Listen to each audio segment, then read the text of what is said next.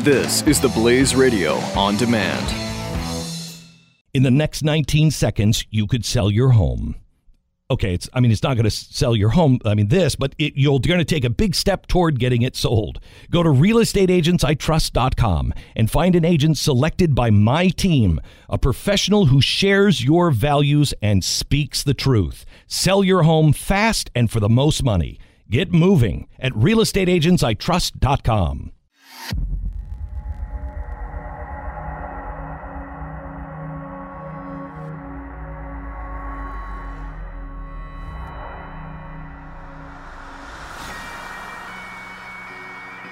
Hello, America, and welcome to the Glenn Beck program. A couple of stories we want to start with today. One is there's a new poll out from, I believe it's Emerson. We'll have to ask Stu about it, as he is our poll watcher and knows how these things work. Some good news, I guess, for Donald Trump coming out of this latest poll. Also, HuffPo. One journalist questioned Hillary's health. He says what happened to him was Orwellian and, quote, I'm scared. We begin there right now. I will make a stand. I will raise my voice. I will hold your hand. 'Cause we are one. I will beat my drum. I have made my choice. We will overcome. 'Cause we are one. The fusion of entertainment and enlightenment. This is the Glenn Beck program. Hello, America. Welcome to the Glenn Beck program. Over the weekend, something has happened with the Huffington Post that I think people need to be aware of. The Huffington Post has taken measures to revoke the publishing access to David Seaman. He is the Huffington Post contributor. He posted a video to YouTube after the HuffPo revoked his access and deleted 2 articles that he had published on Hillary's health. He says this has made him a little frightened. Can you look? Have you seen the David Seaman video? I have not seen it yet on YouTube. Can you just look up David Seaman on YouTube and see if it's out there? According to Seaman, he has a long-standing relationship with the Huffington Post, which included hundreds of successful articles that have been published under the banner. He reported the move by Huffington Post by live streaming video of his reactions on YouTube. Here it is, Huffington Post, where I was a contributor. They have revoked my publishing access and they've deleted both of my articles that were published earlier over the weekend. Both of my articles have been pulled without any notice of any kind, just completely deleted from the internet.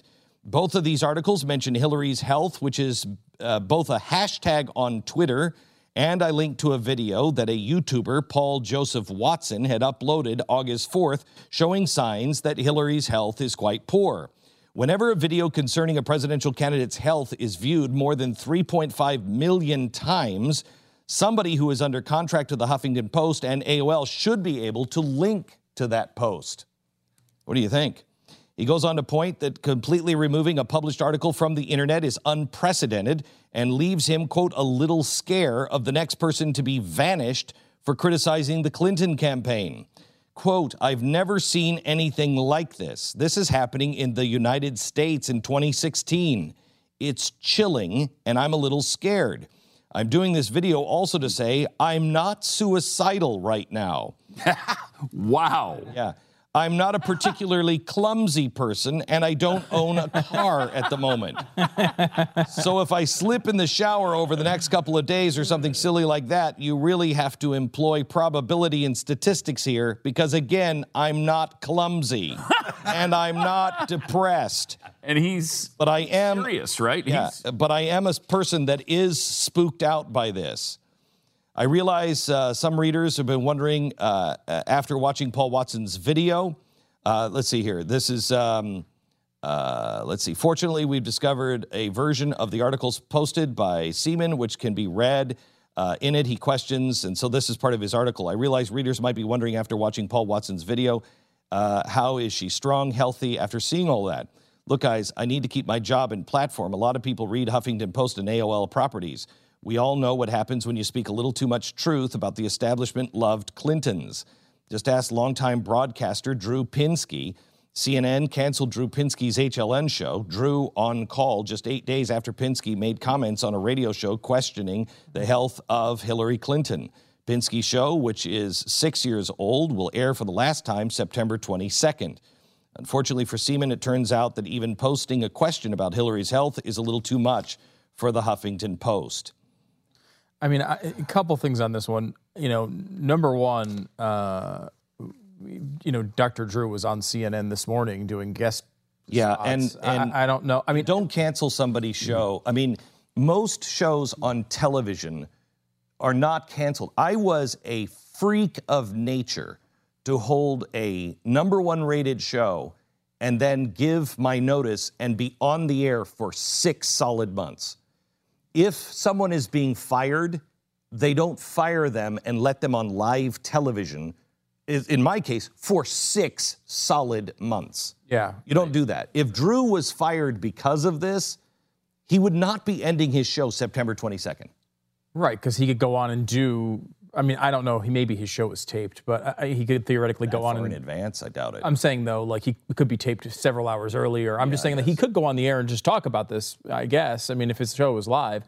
Beyond that, though, like there's a correlation versus causation thing here, and like maybe his show just his run came to an end. They're making other moves at that network right now. Yes. It's not exactly a healthy network at this point. And they're seemingly changing it up with other big changes. Not to mention that 8 days. So he made a comment about the health of a presidential candidate, and then 8 days later they're like, "Well, you're canceled." I mean, it's possible. It's possible. It's possible. But I don't think it's not likely. It's not likely. It's not likely. Yeah. I don't believe that to be true because he is on the air on CNN now.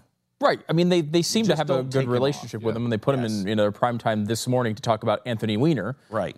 In which he had he was doing the same thing, right? He was talking about someone's health, right? And I would say was probably more on the backing Clinton. One of the most watched videos of me on YouTube, I believe, is the real reason Glenn Beck was fired, right? And it was about me doing a show on the Fed and the monster on Jekyll Island, or the creature from Jekyll Island. First of all, I wasn't fired, and that has nothing to do with the reason why I left. Nothing. But that is a big conspiracy theory that is out there. There are people that benefit from having the conspiracy theory. Now, what is your thought on Huffington Post, though? Yeah, the only thing I have no idea why Huffington Post did this or what the truth is behind it. And hopefully this poor man doesn't slip in a shower. But the only thing I would say is that the video he described, I believe, was an InfoWars Alex Jones link, and I wouldn't be shocked to find out that Huffington Post, anytime any of their bloggers link to InfoWars, they may have some. Well, he did link to InfoWars. The video he described. It kind of changes everything, doesn't it? It changes the whole thing. I think it does. I mean, if somebody is linking to InfoWars on my Facebook page, I'm sorry. I delete it. That's stupid. No, the video that they talk about, I haven't seen it myself, although I've seen other people try to post the compilation of Hillary Clinton having trouble getting up the stairs or whatever. Yeah. She didn't. She slipped. I know. We talked about that a while ago. Ice. It was cold. Yeah, right. It's true. Jeez. But I don't know if this particular video from InfoWars had anything other than just speculation about her health. And there's nothing wrong with, I don't believe it. And remember, I was the guy who said, look at the special glasses that she's wearing. I questioned Hillary Clinton's health before she was running for president. If you remember right, 2 years ago, I said... speculated she might not run because she may not run because of her health. And it was because of the special glasses that she was wearing. And she had received some sort of concussion or something. There was some trauma there. So 2 years ago, I was speculating on her health. I just don't see anything other than Uma's email that says she's often confused. I don't see any reason to question her health. I really don't. And quite honestly, I don't have any reason to question Donald Trump's health. He looks amazing, doesn't look winded at all by a very rigorous campaign. Well, he's the healthiest candidate that would ever. I know, but I don't believe his doctor. His doctor is nuts. Did you see the doctor? Yes. Yeah. It was nuts. Saw him. And the reason why the doctor likes Donald Trump is because, quote, I think he likes me. Holy cow, what is that? It's very Trump-esque. It is. They belong together, the two of them. It is. So, I just don't see any reason for questioning her health at this point. And I don't want to get, we're talking about someone's health, so I don't want to get too political and cynical here. But if you're going to do something to try to defeat a candidate that is incredibly unpopular, making her into someone who's suffering from an illness that might make some people feel sympathetic to her situation is not an advisable tactic. No. I understand that she's going to be president, and in theory, we all worry about the president's health. But remember, the Democrats try to do this to McCain as well. It's a long time. This is not a Republican tactic. There is no difference between what is being done to Hillary Clinton than what Hillary Clinton did to Barack Obama with the birth certificate. Mm-hmm. That came from her camp. Mm-hmm. And I remember we were on the air when it was coming from the left. Yeah. During the campaign, we're like, are you kidding me? That's what you go after? The same thing with Hillary's health. This is what you go after? I know, there's so much. There's so much on Hillary Clinton. She is the most flawed candidate to ever run for president. Go after until her this election cycle. Policies. Her policies are go after her history. Eminently attackable and her scandals. Yeah, and we could go through, if you want, at some point, maybe today, of the scandals. No, we cannot do that in one day. No, it took us 4 days. Done it. Yeah, GlennBeck.com/serials. Go listen to it. But we could go over the Democratic roots of the birther movement and go through the memo from the Clinton campaign that outlines pretty specifically the Obama's otherness, make him look un-American, make him look like he's a foreigner, while Clinton is from the Midwest.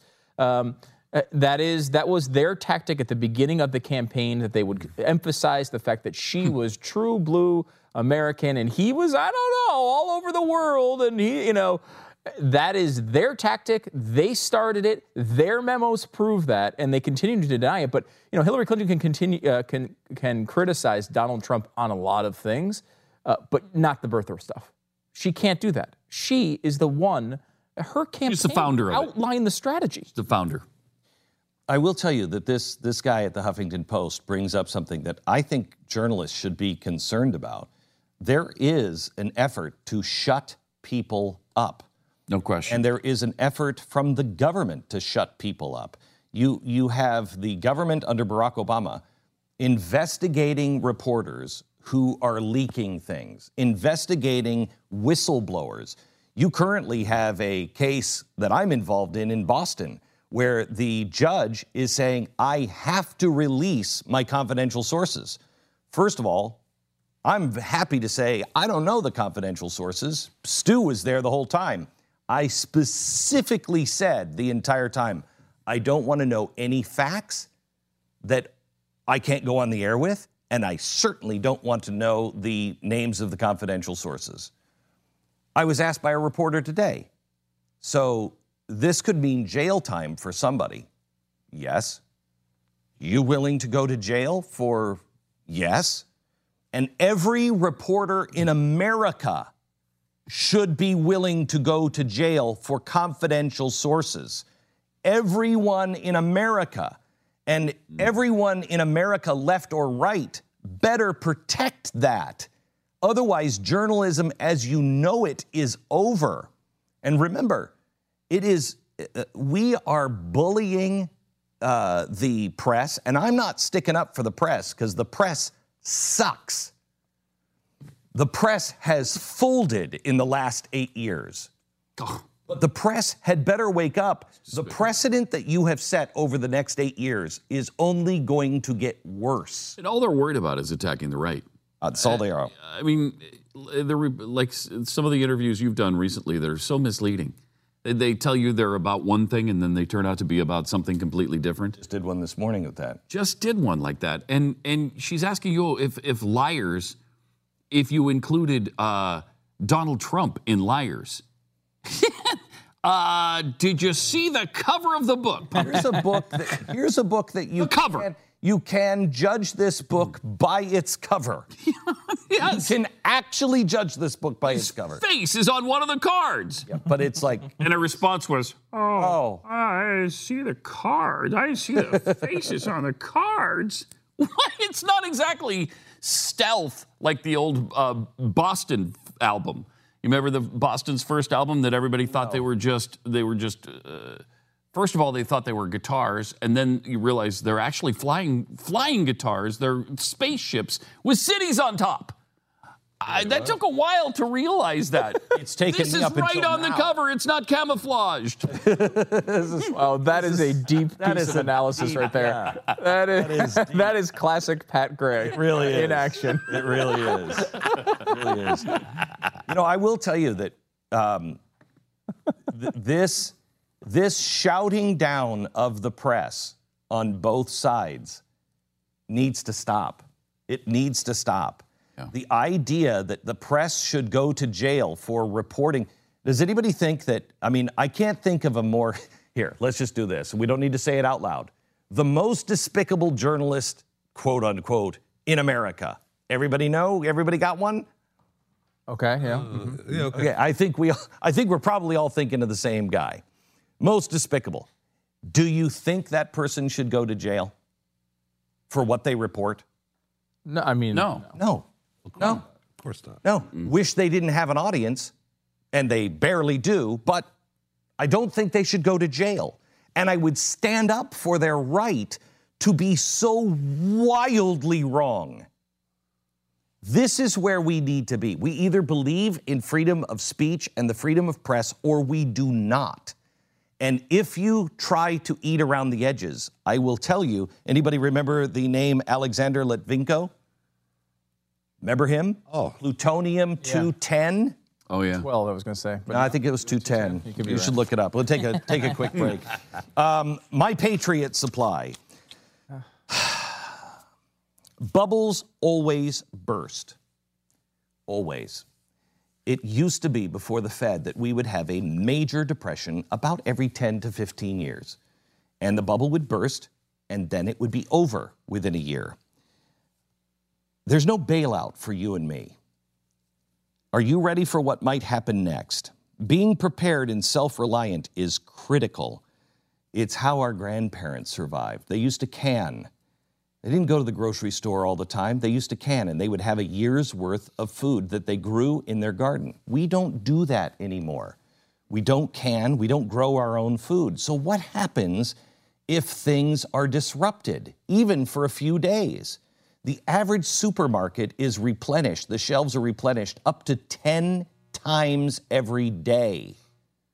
So what do?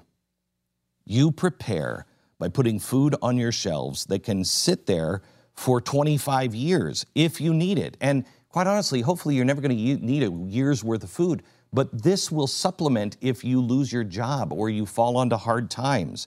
My Patriot Supply is offering a 4-week food supply for $99, 54% off the regular price. Order now. The $99 offer is not going to last forever. That is 4 weeks of food at about 70 cents per serving. Unheard of. Call now. Order with preparewithglenn.com. That's preparewithglenn.com or 800-200-7163. 800-200-7163. Preparewithglenn.com. Glenn Beck. Want to see Glenn live? If you're coming to Texas, you can. Join us at Mercury Studios in Dallas for a taping of Glenn's television show.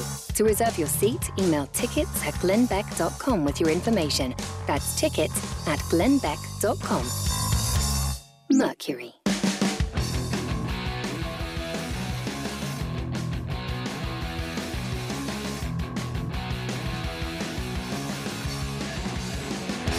In the next 19 seconds, you could sell your home. Okay, it's not going to sell your home, but you're going to take a big step toward getting it sold.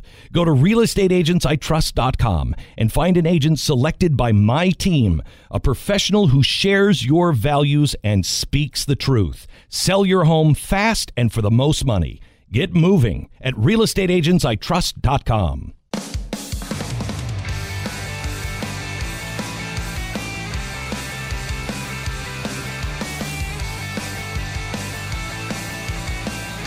This is The Glenn Beck Program.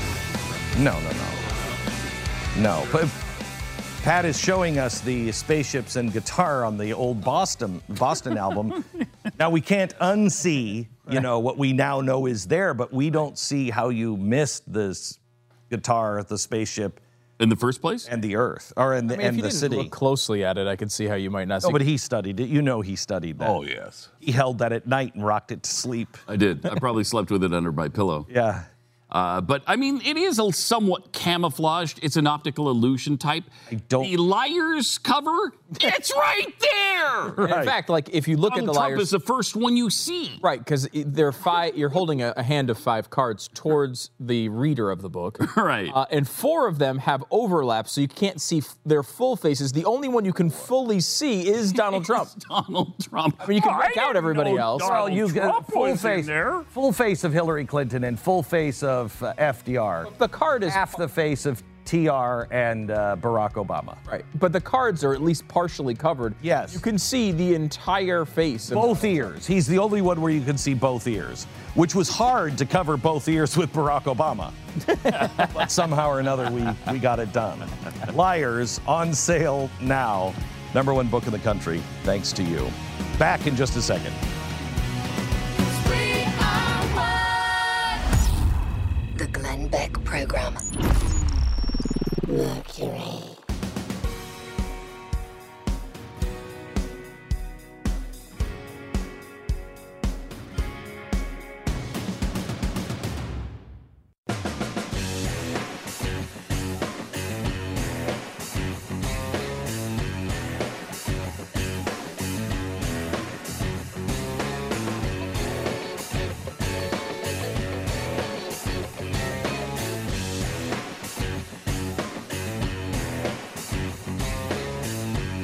This is the Glenn Beck Program. 888-727-BECK. Let me go to Jamie in Florida. Hello, Jamie. You're on the Glenn Beck Program.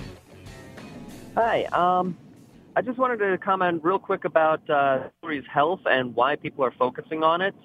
I think it's just that nothing else is sticking. It's Benghazi and all of our other scandals throughout the years, or decades now, and nothing is sticking, and it's not a matter of low information voters. It's just low concern voters. Yeah, but is the health thing sticking? I mean, I've seen her speeches, and other than the times when she's coughing, nothing's wrong with her. Well, nothing is sticking. 2 or 3 times. There might be something wrong with her. I don't know, but you're not going to get to the answer of this one. No. Why do you think it's sticking, Jamie? Well, I don't know necessarily that it's sticking. I think it's just a desperate attempt to try to get people to care about something, because right now it's like pushing a rope to get people to think about it.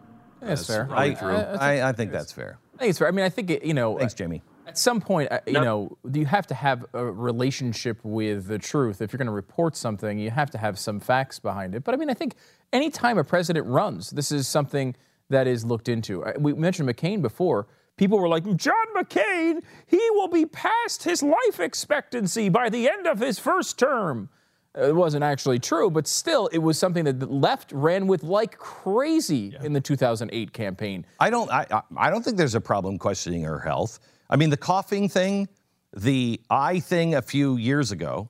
And she she went through obviously some somewhat serious thing, but I mean, it wasn't anything life-threatening. And, right. And right now, she seems well, it could have been. It could have been, but she seems to be doing much better. And well, they're saying that she's cutting back she's not doing interviews and everything else. Can I just tell you something?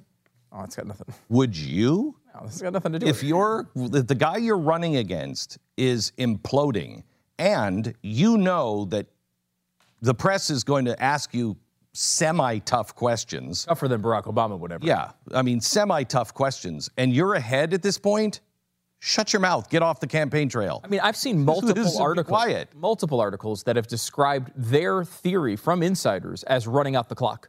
They're just running the ball into the line 3 times and punting and hoping this thing is over. Yep. So, I mean, even if it gets uncomfortable, isn't planning on doing any press conferences. Nope. Not because she's not healthy. It's because she doesn't want to answer any questions and realizes that these things don't work out well. She has nowhere to go but down. She answers questions. She doesn't have any good answers. No. She has no good answers. When people interact through the media with Hillary Clinton, it's bad for Hillary Clinton. Oh, she's awful. She needs to just disappear. What did we say a year ago? What would our campaign strategy be for Hillary Clinton? Go to Bermuda on vacation. Shut up. Yeah. Stop reminding people how much we dislike you. Right. You're forgetting how good, though, she was in this particular appearance. You know? I think we could cut right through a lot of their, you know? Yeah, well, that's really good then. She's really not good. She's not good at this, and she doesn't need to change the dynamic of this campaign right now. Right, this is working for her right now. That may very well change. I mean, they've pulled out ad dollars out of states where that used to be swing states that they think they're ahead enough they don't have to compete anymore. Hillary has. Risky strategy. Yeah, I mean, they think that they have locked up a lot of these states. Trump is just starting to spend money. A million things could change, but right now, the way the race looks, for her, she just wants it to be over. Where she should worry is what Russia is going to do. Yeah, Russia is all over her. All over her. Dugin has selected his winner, and it is Donald Trump. And Russia has selected their winner, and it is Donald Trump. And they are coming at Hillary Clinton guns a-blazing. Now, I'm not sure that America will care, but that's concerning on both levels. That Russia is now doing something else that not only are they hacking in to find information, and WikiLeaks, which is wholly owned and operated at this point by Vladimir Putin, WikiLeaks is getting all of the intel that the Russians are getting, and they are using WikiLeaks as a laundromat, and they're just laundering the information and pushing it out. WikiLeaks has come out and said, we have much more to come on Hillary Clinton. There will be an October surprise on Hillary Clinton. I, again, don't know if anybody will care, but that should concern people that, A, what do the Russians have on Hillary Clinton? B, that nobody seems to care that Russia is hacking into our systems here in America. And 3, that Donald Trump is the candidate of Putin and Dugin. That should concern. And what we found out yesterday, the 4th point, and that is that they are now hacking in to our election process and our state election headquarters. This should be disturbing for this reason. Dugin wants a civil war in America. Dugin wants civil unrest. Putin wants civil unrest. So what's the best way to get civil unrest? Anybody who is helping us to the place to where we don't believe in anything anymore is not good. Is not good. You have to tell the truth. But anyone who is, for instance, Bernie Sanders saying that the election was rigged. It wasn't rigged. Those were the rules, Bernie. Those were the rules. It wasn't rigged against you. It was rigged against anyone in the establishment. And those have been the rules for the DNC for decades. It's also rigged against someone who loses by 4 million votes. Yes. That tends to be. So to disenfranchise people and say that the election was rigged, no, you have to say that the DNC has set these rules out decades ago to not respond to the American people, and it's wrong. That you can say. And we need to change that before the next election in 2020. That you can say. But to say that she stole the election, she didn't steal the election. I mean, we obviously liked Ted Cruz quite a bit. Was the election rigged against Ted Cruz? Nope. No. Donald Trump won it fair and square. I mean, he went out. I don't like the way he did it. I didn't like some of the stuff he did in the election, but he won. He won by enough votes. Yep. He played. It's not rigged. He was the one claiming it was rigged. Right. But it wound up benefiting him because the rules helped somebody who wins by a little to get more than that share of electoral delegates. So here's what Vladimir Putin and Dugin are doing.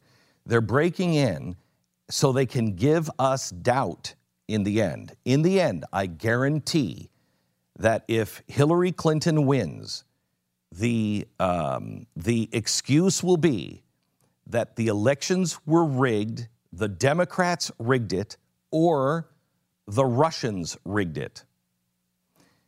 Both of those are dangerous because one leads to the ratcheting up of civil war, and the other one ratchets up war. If you think that the Russians stole the election, well, then what do you do about it? And by the way, if they can get into, we know that they've hacked the Pentagon now. We know that they have hacked Hillary Clinton. We know that they have hacked the DNC. We know that they're hacking state. Do you not think that they can hack our electrical grid? Do you not think that they can hack our nuclear power plants? Do you not think that they could hack into our banking system? If they can hack into the Pentagon, I'm pretty sure they could hack into our banking system. You know the one person that we should have on that is not running, has nothing to do with politics at this point, but America owes a gigantic apology to? Mitt Romney. He may be wrong on just about every other political point on big government, but he was the only guy that said Russia is our biggest foe. We weren't even there. I don't think he's wrong on that much. I mean, he's 70% guy. Yeah, he's well, but he's mushy. He's 70% kind of guy. but he's mushy. Right, but the Russia thing, I mean, Barack Obama could come out and apologize for the way he, I mean, look, I know he's never going to do that, obviously. He went on apology tours. I will tell you. But he was not going to do that for Mitt Romney. But, I mean, remember the mockery was the 1980s called, they want their foreign policy back. Oh, yeah. I mean, he was 100% right on the threat that Russia... I would like to know, what did he know? Did he know about Dugin? What did he know at that time that made him say that? We'll never know because he's certainly not going to tell us. No, he's not going to come on our show. Nope. Hates our guts. But I would love to know.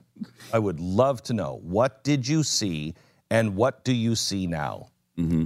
Because he was right. And this should be very concerning for all Americans. Quickly, I'm going to take a break and come back. Can you give us the polls from the Emerson? 3 state polls, all of which are somewhat favorable for Donald Trump. And we'll do that coming up in just a second. Also, at the top of the hour, our serial, we're in day number 2.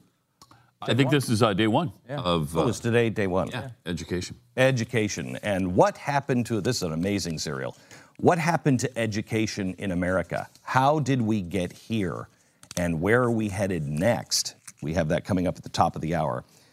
In our serial, and you can listen to our serials at any time for free at glennbeck.com/serials. Now this, recent survey shows that nearly 50% of consumers use free public Wi-Fi at coffee shops or other locations once a month for personal activities like online banking and email and shopping. Don't do that. Hotspots are not using secure networks, so don't use social media and don't use any kind of credit card transactions in a hotspot. Don't do it. The fastest growing crime in America is identity theft. And they will take your information, pretend it's you. They can liquidate your bank accounts. They can buy things on your credit. They can get your retirement funds. And don't think that the Russians aren't part of this as well. This is why I have LifeLock. Pat has LifeLock. We've had it for many, many years, and both Pat and I have had our butts pulled out of the fire by LifeLock. You'll get they monitor millions of transactions every single second, and if they notice that something is out of whack, somebody is opening something new, or just your spending is different, they will bring it to your attention and say, "Hey, did you just apply for this insurance? Did you just open this credit card?" And most times, in fact, every time but one, we've said yes. If you say no, then They work to help you clean that up and figure out what's going on. Nobody else does that. Membership starts at $9.99 plus sales tax. Go to lifelock.com or call 1-800-440-4936. If you use the promo code BECK, you get 10% off your LifeLock Ultimate Plus membership is what I have. Call 1-800-440-4936. 1-800-440-4936. It's lifelock.com, promo code BECK. This is the Glenn Beck Program. Mercury.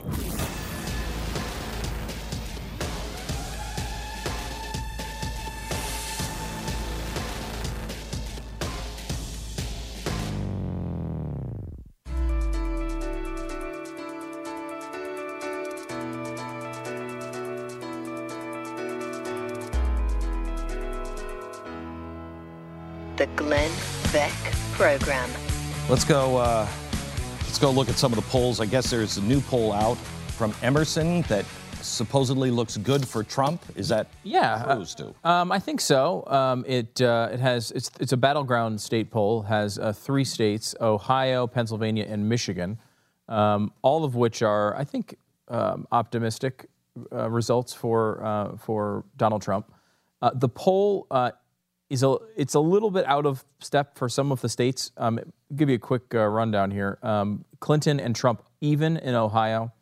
Wow. Trump only behind by 5 in Michigan, and only behind by 3 in Pennsylvania. And again, if you listen to us walk through the electoral stuff, he's got to have Pennsylvania. Friday, Pennsylvania's the most important state to me, to Donald Trump. So him being within 3, obviously striking distance is important. The poll, it's an Emerson poll. It's a average rated pollster. It's not great, but not horrible. It's interesting the way that they do it. It's not a live call poll, which is generally considered to be the best quality. And it appears to be done by students, which is kind of interesting. Its methodology, however, will weight it towards how people voted in 2012, and they'll throw out. It's not good. There's problems with that, and I know it's on its surface makes sense. Okay, well, if someone voted for Romney, we should make sure that percentage is right, so we have the representation. What they found over the years is that people tend to misreport their past voting, particularly if they voted for the loser, because people don't like to be associated with voting for the quote-unquote wrong candidate or the losing candidate. So what the complaint about these polls is that it weights the Republicans more. Anyone who voted for Mitt Romney gets more weight to it. They're also throwing out people who finished the survey too quickly or too long. They have like a bunch of really weird things that they've done with this poll, which is not necessarily, it doesn't necessarily mean people it's are trying wrong. to figure out which is the best way, because polls are not working the way they used to. It's hard to get in touch with people now, and it's hard to figure out what the best way expense-wise is to do polling. What do you believe, what do you think of this theory that Trump is polling worse because people are embarrassed to say that they're voting for Donald Trump? That's the Bradley effect is what that's known as. It's named after, I think it was a mayor of Los Angeles back in the day, where people were underreporting. Bill Bradley. Right, yeah. But no, I can't think of his name. No, not Bill Bradley. He was the guy. Is it Ed Bradley? Yeah. Anyway, the point is, it's been every single campaign. Milton Bradley? It's Milton Bradley, that's it. Every single campaign, someone thinks that the Bradley effect is going to happen. And since Bradley, the reason it's called the Bradley effect is because it happened like that one time and has very rarely been repeated. It could be on the margins a little bit. Yeah, but this is Tom Bradley. This is one. Yeah, Tom, that's right. This is one. What did Tom Bradley do? It was a mayoral race. There was, if I'm remembering this right, a black candidate who looked like he was winning, and then everyone realized that, oh, wait a minute, they were all voting for the white dude, and then he wound up winning, if I remember right. And there's an element of this poll that actually backs that a little bit, because if people say they didn't vote in 2012, they're getting thrown out of the survey, which I think actually favors Trump. Yeah, big time. This is the Glenn Beck Program. Mercury.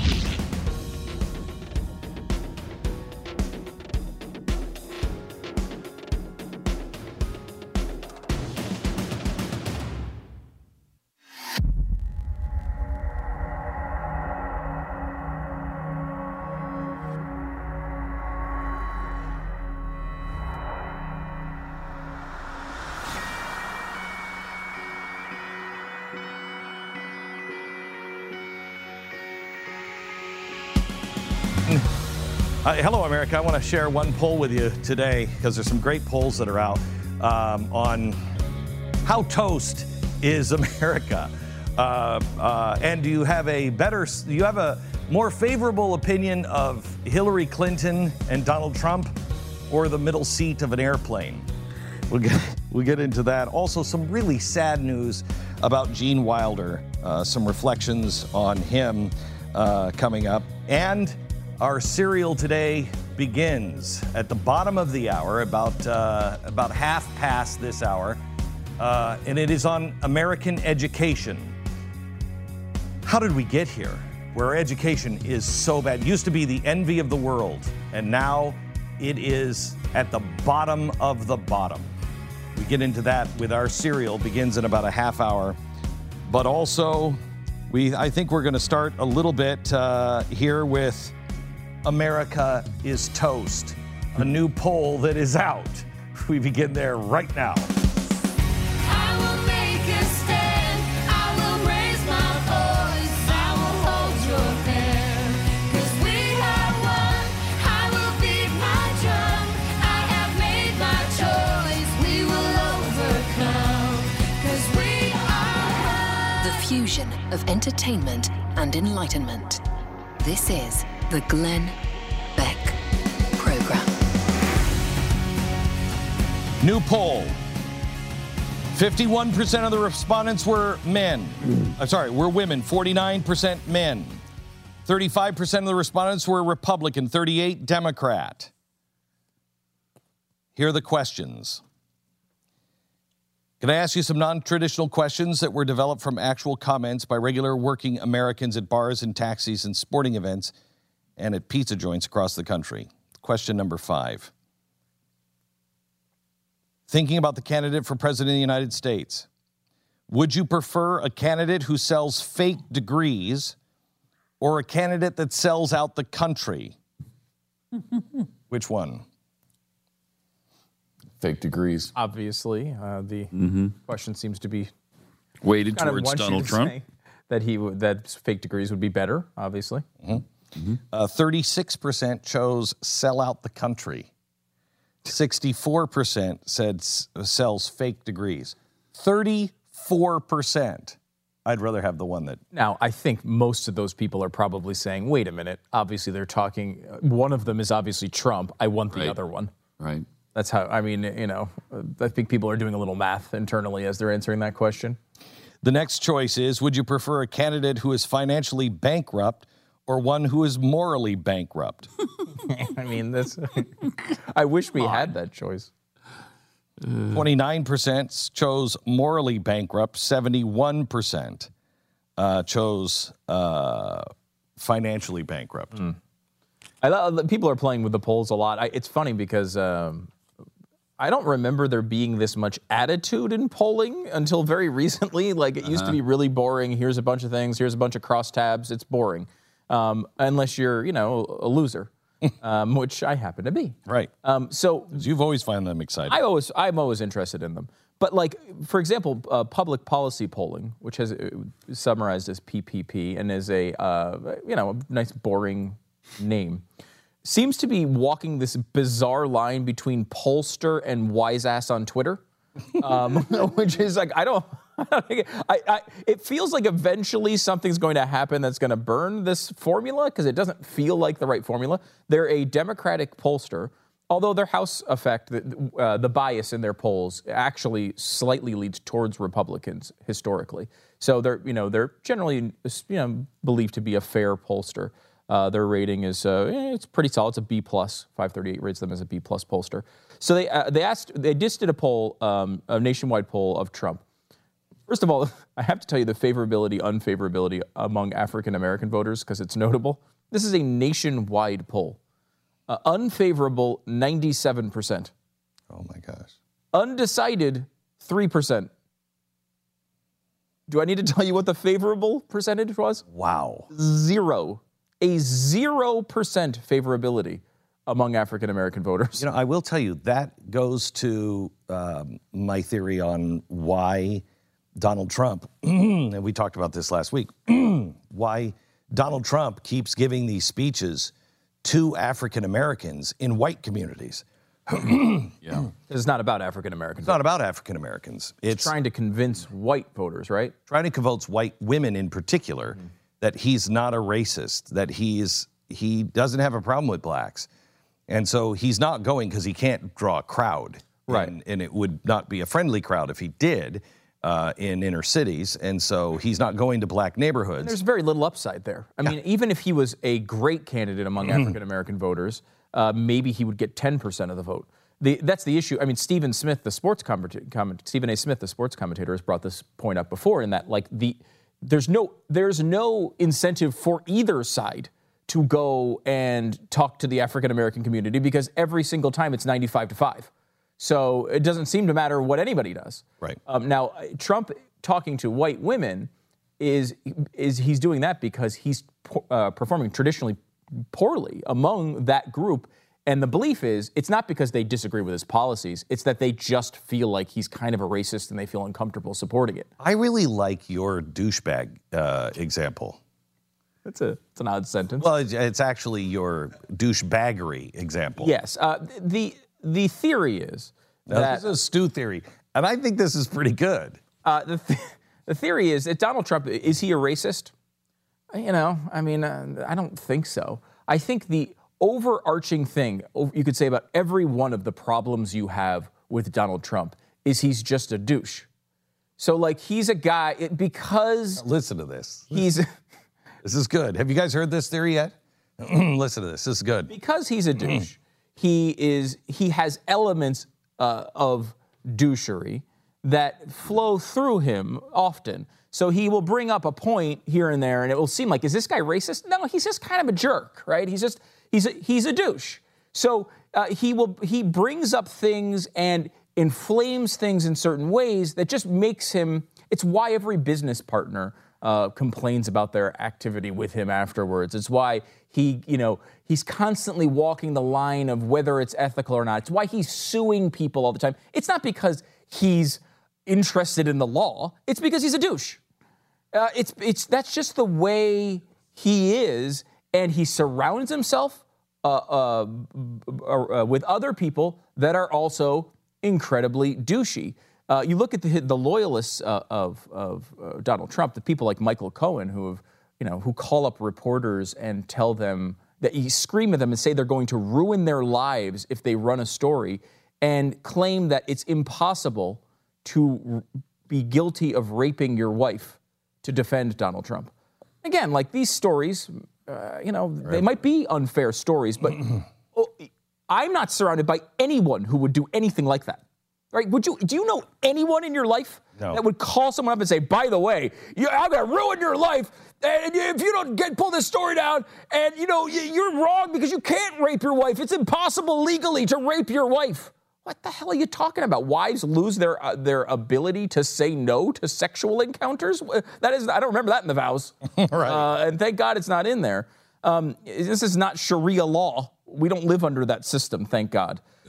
So it's just I think that's what people sense, right? Well, because they see him as somebody who's different than a politician, when he does a lot of the same things that politicians do, many times at a much more extreme level. But people see it as different because he's outwardly being douchey often. So, but you explained this, I think, better yesterday off the air to me. Okay. And you said, but then he is endorsed by really douchey people who are racist. Yeah. And so you like the casual observer gets the rub off of the other douchey people around him. Yes. And so it's not just his inner circle who are all douches, but also the people who endorse him that are racist douches. Yes, and that happens a lot. And I think that also goes to the weird sort of loyalty that Donald Trump provides. Like with his doctor. Yeah, I think that's, the doctor I think is the doctor, what he said this last weekend, he really likes Donald Trump because Donald Trump likes him. Yeah. Lewandowski. Lewandowski's another good example.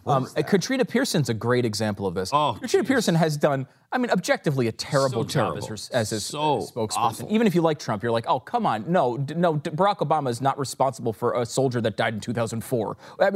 These are obvious. No, Barack Obama didn't get us into the war in Afghanistan. She objectively has done a poor job, and I don't think she's a bad person or anything like that, but she's in a little bit over her head here. So, but it's amazing because he's very loyal to her. And I feel like Trump has a strange kind of loyalty, which is if someone's just loyal to him because they like their policies, that doesn't mean much to Donald Trump.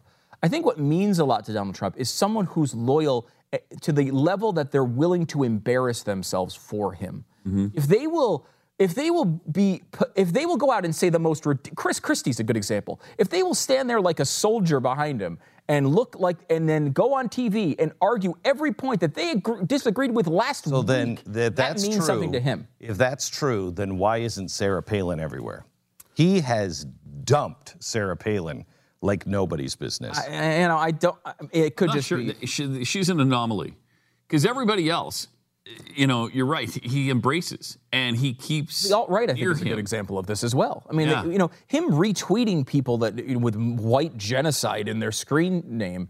While he'll come out and say, he obviously disavows those ideas, and he did, and he quickly did it with David Duke yesterday. David Duke is like They know they've learned that lesson. Yeah, they came out hard, fast against, and we should play that audio at some point. Yeah, but it's something about that level of I will go on the TV and say anything to support you. It's not loyalty that he respects; it's blind loyalty that he respects, and it is. I don't know if I've ever seen anything like it. It's interesting because that's why he gets those people around him that are willing to say, hey, you can't rape your wife legally. Because they'll say anything for him. They're that dedicated. Whether it comes from financial rewards or cult of personality or whatever it comes from, he seems to be able to collect those types of people around him often. As the grand nozzle of the Douche Hall of Fame, Donald Trump would find it very easy to surround himself with other douchey people. Let's play the audio from David Duke, because this was rejected immediately from the Trump campaign. But don't pay attention to his endorsement to Trump. Instead, pay attention to this guy's running for the Senate. Hi, this is David Duke. I'm sorry I missed you. I'm running for U.S. Senate, and I'll tell the truth that no other candidate will dare say. Unless massive immigration is stopped now, we'll be outnumbered and outvoted in our own nation. It's happening. We're losing our gun rights, our free speech. We're taxed to death. We're losing our jobs and businesses to unfair trade. We're losing our country. Look at the Super Bowl salute to the Black Panther cop killers. It's time to stand up and vote for Donald Trump for president and vote for me, David Duke, for the U.S. Senate. I'd love to hear from you. To find out more, contribute or volunteer, go to davidduke.com. Go to davidduke.com. Together we'll save America and save Louisiana. I will tell you that I'm a skeptic, David. That you're I'm a very big. I'm not thinking about contributing or volunteering. No. It is. It's interesting to me that the KKK always has a resurgence in the progressive eras. Always has a resurgence in the progressive time periods. Always.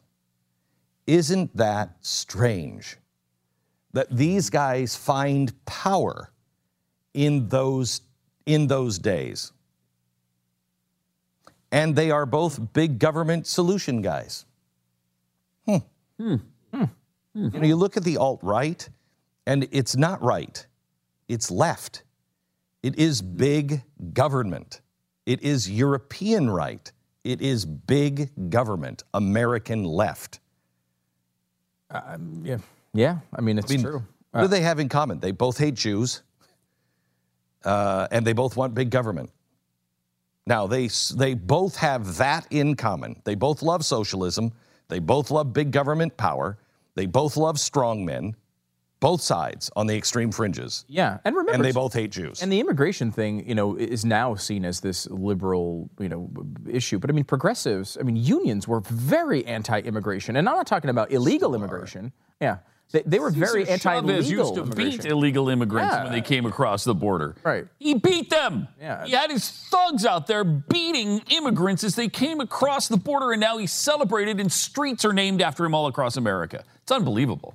People have no idea of the history of these people in this country. That sounds like another. Peek into it. That sounds like another serial. Yeah, it does. Cesar Chavez on one day. Let's look at all of the heroes of the left. Che, Cesar Chavez, and show all of the people that they love and who they really are. By the way, today we begin our serial on education. As Pat just said, nobody has any clue. Why is that? The history of American education coming up in just a second. Now, our sponsor for this hour is ZipRecruiter. You need to hire somebody, but you don't have enough time, you don't have time to hire somebody, and you don't have time to hire somebody because you have to hire somebody. Get off the treadmill and use ZipRecruiter.com. With ZipRecruiter.com, you can post on 100-plus job sites, including social media networks like Facebook and Twitter, all with a single click. You can find candidates in any city, industry, anywhere, nationwide. Post once and watch your qualified candidates roll in to ZipRecruiter's easy-to-use interface. With the interface, you're not going to have to juggle the emails or calls to your office. You can just screen them, rate them, and hire the right person fast. ZipRecruiter already been used by over 1 million businesses nationwide. Post your job on ZipRecruiter for free. Try it out for free by going to ZipRecruiter.com/Beck. That's ZipRecruiter.com/Beck. Try it for free. ZipRecruiter.com/Beck. You're listening to the Glenn Beck Program. Mercury.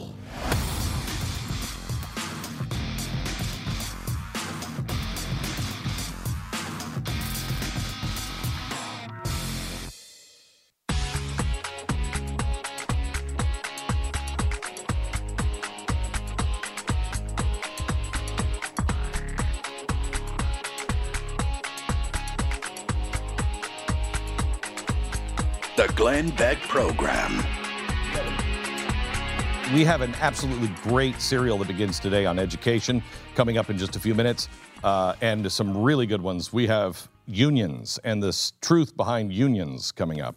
I will tell you that, I just said a few minutes ago that it's amazing how the Klan always has a rise when the progressives are in office. There's a reason for that, and Dinesh D'Souza points this out. Does anybody remember, they're saying, this is crazy, that's not what the Democrats are, they're not the Klan. Does anybody remember, I think it was Bill Clinton who came out and said, Robert Byrd, you have to excuse him for the Klan membership. In those days, you had to be a member of the Klan to run for a Democratic office. Do you remember that? Yeah.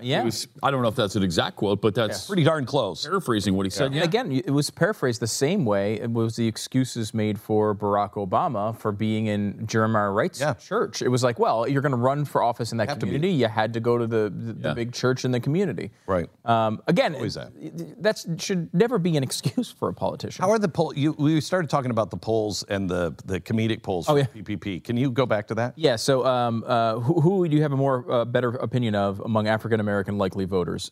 Personal injury lawyers, 65%, Trump, 15%. Middle seats on airplanes, 62% to about 18%. That one would be really close. Yeah. I'd have a tough choice. It's tough. Between the two of them, because I hate the middle seat on an airplane. All seats are middle seats to Jeffy, by the way. Okay. That's a good point. The carnies, carnival workers, carnies, about 50% prefer carnies to Trump, about 18% Trump. Ryan Lochte, who's just in a scandal, he's got a decent lead, 50 to 18. Oh, please. 50 to 18? Should be much bigger. Much bigger. He's with carnies? No offense to carnies. Right. Junk mail. Okay. 62% of African Americans prefer junk mail to only 20% for Trump. Mosquitoes win as well, about 55 to 25. Public restrooms, Trump loses again to public restrooms by about unbelievable. 55 to 20. You think margin. do you think you're taking this and it's a joke? Oh, yes. I mean, so you're going to just answer yes to all of these things. Yeah, I If mean, you really had to choose between the two, I think you're going Trump, right? well, especially in this next one, which is bubonic plague. Yeah. Bubonic plague is victorious over Trump by a 50 to 35 margin. And finally, bed bugs squeaks it out over about 50 to 40. But he wasn't within 10 points on any of these questions, which is problematic, I think, for the campaign going forward. What if Donald Trump had the bubonic plague in a public restroom where he had a mattress riddled with bed bugs? What happens then? That's the sort of. But if that's your only choice, and a vote for anything else is a vote for Trump. The Glenn Beck Program. Mercury.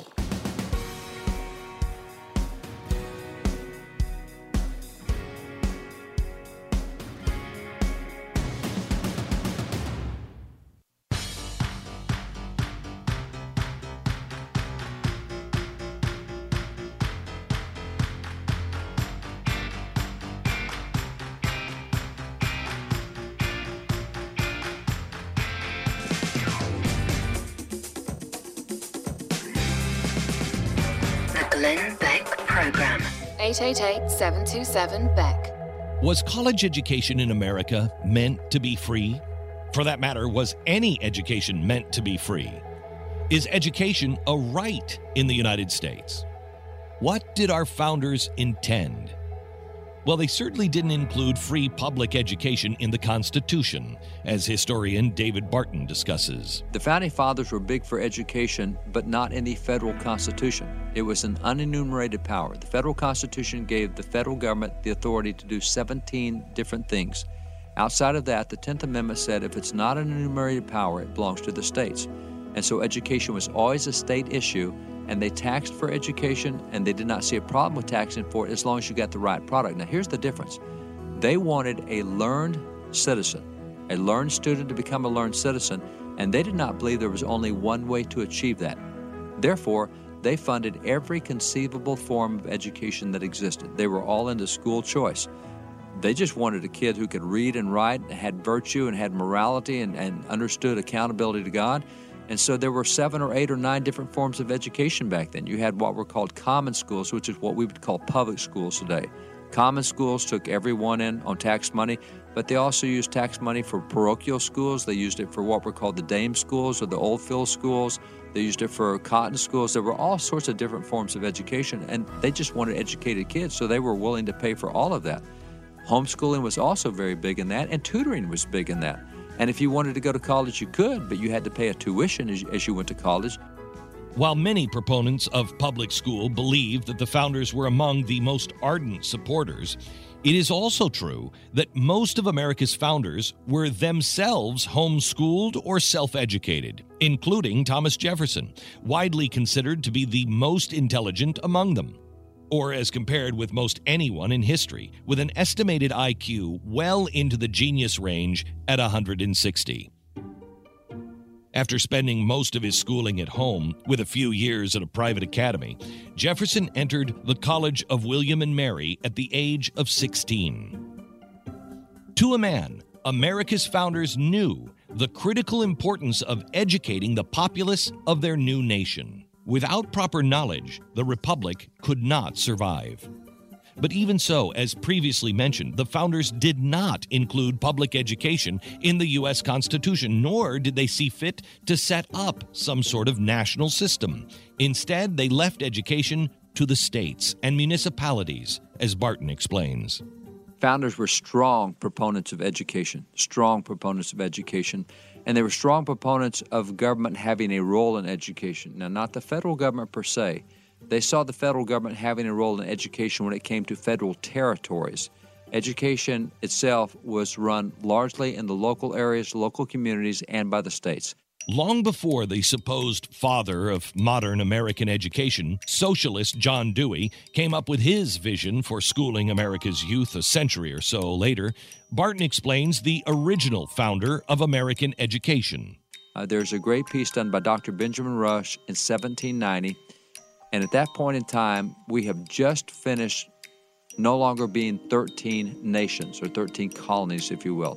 1787, the Constitution is written. 1788, it's ratified. 1789, it goes into operation. And so in 1790, Dr. Benjamin Rush, and Dr. Benjamin Rush, by the way, is probably one of the top 3 educators in American history. He is called the father of public schools under the Constitution. He signed the Declaration, ratified the Constitution. But he does this piece. He says, all right, what we have here is we now have a nation. We used to be 13 separate nations. Now we're one nation. What type of education does it take for the nation to survive? No longer are we concerned about just our states, but now the nation. And so his piece is called On the Mode of Education Proper in a Republic. And he goes through and he says, well, first off, we all know that education has to be grounded in religion. If you do not have religion, you will not have morality, and you cannot sustain without religion and morality. So he talks about how important that is at the national level, that every aspect of education inculcate religion and morality. And by the way, the federal government agreed in the sense that when they made their stipulations for what it took for a territory to become a state, and that's the only way they saw themselves involved in education was in the territories, they also required that religion and morality be the basis of what you taught in education in the territories. So they start there, but Benjamin Rush also then goes further, and he says, now, the purpose of education should be, number 1, to teach students to love and serve God, number 2, to love and serve their country, and number 3, to love and serve their family. And he sees that as the 3 great objectives of education. From Barton's description of Benjamin Rush's intent for education, it's plain to see just how far we've strayed from what this important founding father and others intended. In fact, we now experience the exact opposite of that education and intent. Rush, who graduated from Princeton at the age of 14, also realized the importance of character in order for America to survive. So they start there, but Benjamin Rush also then goes further, and he says, now, the purpose of education should be, number 1, to teach students to love and serve God, number 2, to love and serve their country, and number 3, to love and serve their family. And he sees that as the 3 great objectives of education. Knowledge academically was a given, but they thought character was more important than academics. And Benjamin Rush specifically says that if you try to teach knowledge without teaching character, then you will have done a disservice, because students will then take that knowledge and will use it to destroy the nation or to destroy the cities or use bad character to get what they want for themselves. It's harmful. So they were very much into education. They did not think America could survive without it, but they were very, very specific on the content they thought had to be included if you're going to have successful education. So how was this education they envisioned to be paid for? Founding fathers were big into taxes for education. Just like they were big into taxes for national defense or other things, they believed that it should come from public funding because it was something that serviced the public, that caused the community to be sustained. You cannot have, as Thomas Jefferson said, you can't be ignorant and free. If you expect to be ignorant and free in a state of civilization, he said you expect what never was and never will be. So if you wanted to be free, you needed to pay for that. And you only had freedom if you had educated people who understood history, who understood government, who understood Constitution, who understood reading. As a matter of fact, John Adams himself said that in Massachusetts particularly, to find an illiterate student, you're more likely to find a comet than you are to find an illiterate student, a student who could not read and write. And it didn't matter what class you came from. It didn't matter whether you were a farmer or a merchantman. It didn't matter whether you were the children of teachers or the children of preachers or the children of the poor. You knew how to read and write. And so that was the basis. Now we're at a point in America today where we average $164,000 to send a student through 12 years of school. And over the last 15 years, we were averaging 19% illiteracy among high school graduates. 19% of those who come out of high school can't read their own diploma. And you compare that to where they were back in their day, where that, as John Adams said, you're more likely to see a comet than you are to find someone who's illiterate. Obviously, things have gone wildly wrong since the early days of education in this republic. America has gone from a country comprised of 3 million people who were mostly farmers and laborers who somehow had the ability to comprehend intensely sophisticated concepts and writings like the Federalist Papers, so much so that 85 Federalist Papers that were published appeared in the daily newspaper. America has gone from that beginning to a people that can barely comprehend Charlie Brown's Peanuts in their newspapers and have an illiteracy rate higher than the America of 1776. What happened? Progressivism. Intellectuals from American universities, especially Ivy League schools, were at the forefront of this movement. Dignitaries who were renowned progressives like Supreme Court Justice Oliver Wendell Holmes and the aforementioned philosopher John Dewey led the way to profound change. Another major influence was the former Unitarian minister turned humanist C.F. Potter. As a minister, some of Potter's issues included his disbelief in the infallibility of the Bible, the virgin birth, the divinity of Christ, and the second coming, all of which would seem to be a problem for a Christian, and his resolute support of evolution, so much so that he was an advisor to Charles Darrow in the Scopes trial. Potter's progressive ideas led him to found, in 1929, the first Humanist Society of New York, whose advisory board included Dewey, Julian Huxley, Albert Einstein, and Thomas Mann. Together with Dewey, Potter was one of the original 34 signees of the first Humanist Manifesto in 1933.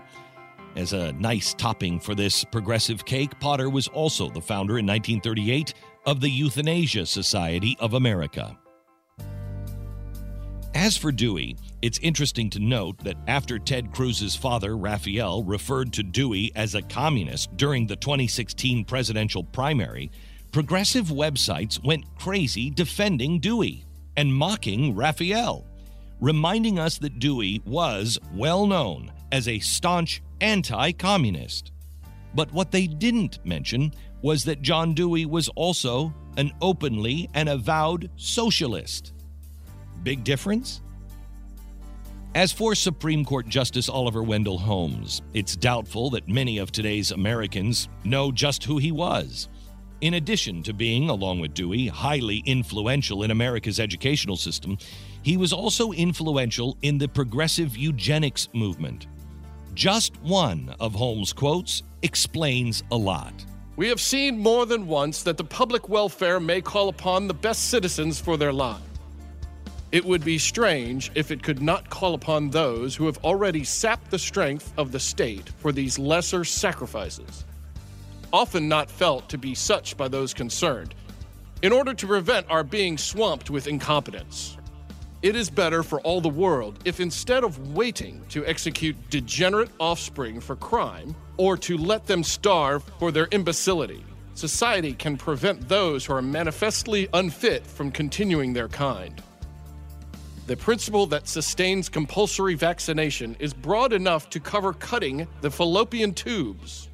3 generations of imbeciles are enough. It is hard to believe that these prominent, highly influential Americans believed the things they did and had so much to do with our modern education system, and that these are just a few of the progressives responsible for the refounding of America's educational system and the re-education of our children. They are the ones that injected the slow-acting poison and then let it run its course for decades.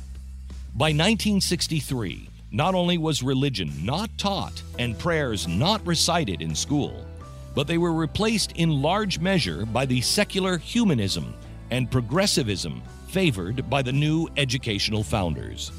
Next time, we examine in greater detail exactly what the progressive approach to education is and how it has infected America's schools and our children's minds. Glenn Beck. It's the first week of school in many places, and important that we look at education and see what happened to education. A lot of this ties into the book Liars, the progressive movement. And we were talking about this earlier today. Before everything ties into progressives. Everything. Everything. From if you don't see that the progressive movement has fundamentally transformed America, they have changed the press, education, unions, banking, boardrooms, the government itself, everything, lawyers, courtrooms, everything has been changed. Pick up the book, the Supreme Liars. Court. Yeah. The Supreme Court doesn't go by the Constitution; they go by case law, which was a progressive. Progressive, 1920, Harvard. You need to read the book Liars. It's available in bookstores everywhere. If you like that cereal, you are going to love this book. More on education tomorrow. Sponsor this half hour is Blinds.com. It is so freaking hot in Texas. Good heavens. I lived in Arizona, and I thought it was hot. I'll take Arizona any day of the week. Humidity is killer here. Because it was, I don't know, was it 90 yesterday? 93, something like that? Humidity is But it was. And this is not Africa hot. This is not even Houston. This is not Houston. Houston is worse than Dallas. Yes. The one thing that can help you, because our air conditioning, I don't know what you guys are running for air conditioning bills, but ours is off the charts. I don't care. I don't either. $7,000 a month. I'm going to pay it. You can save. You might go to debtor's prison. Yes. You can save a ton on your air conditioning bill and your heating bill with Blinds.com by putting blinds in. Right now, they have the custom solar shades from Blinds.com. And through tomorrow, if you use the promo code BECK, you buy 3 blinds and you get the 4th blind free. But that is only good until tomorrow. Blinds.com. Go there now. Use the promo code BECK. Buy 3 blinds and you'll get your 4th blind free now through tomorrow, August 31st. Blinds.com. Promo code BECK. Rules and restrictions do apply. Blinds.com. Promo code BECK. You're listening to the Glenn Beck Program. The Glenn Beck Program. I will beat my drum. I have made my choice. We will overcome. 'Cause we have won. Mercury.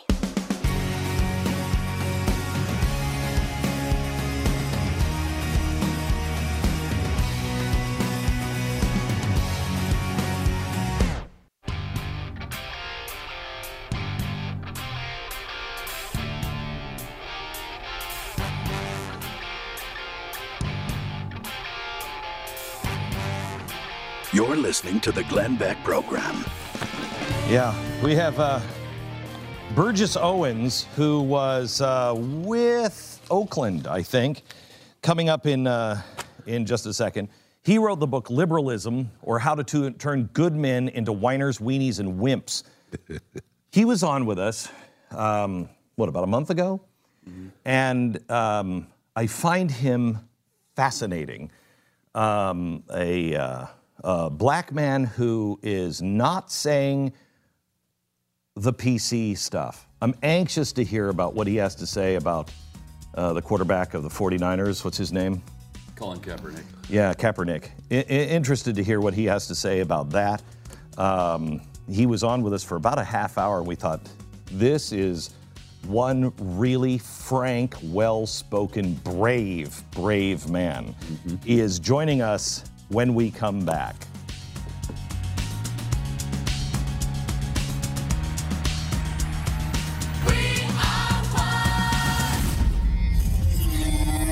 Glenn Beck.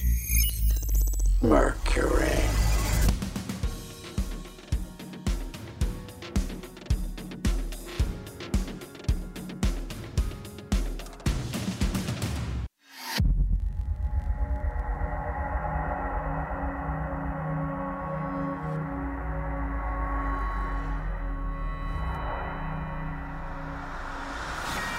We are about to have a fascinating conversation with a former NFL champion, a guy who's wearing a Super Bowl ring, which makes me happy because I believe he beat This is agonizing. Philadelphia Eagles, did he not, Stu? He has to sit on my couch? Yeah, he has to sit on your couch. It's almost like somebody designed it that way, isn't it? Should be agonizing for Stu, should be great for the rest of us. He's written a new book called Liberalism, or How to Turn Good Men into Whiners, Weenies, and Wimps. He is very outspoken and just rock solid without any flame throwing. Burgess Owens, we join him right now.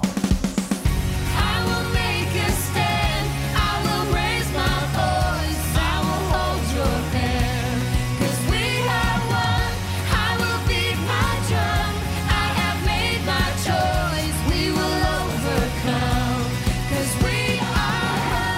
fusion of entertainment and enlightenment.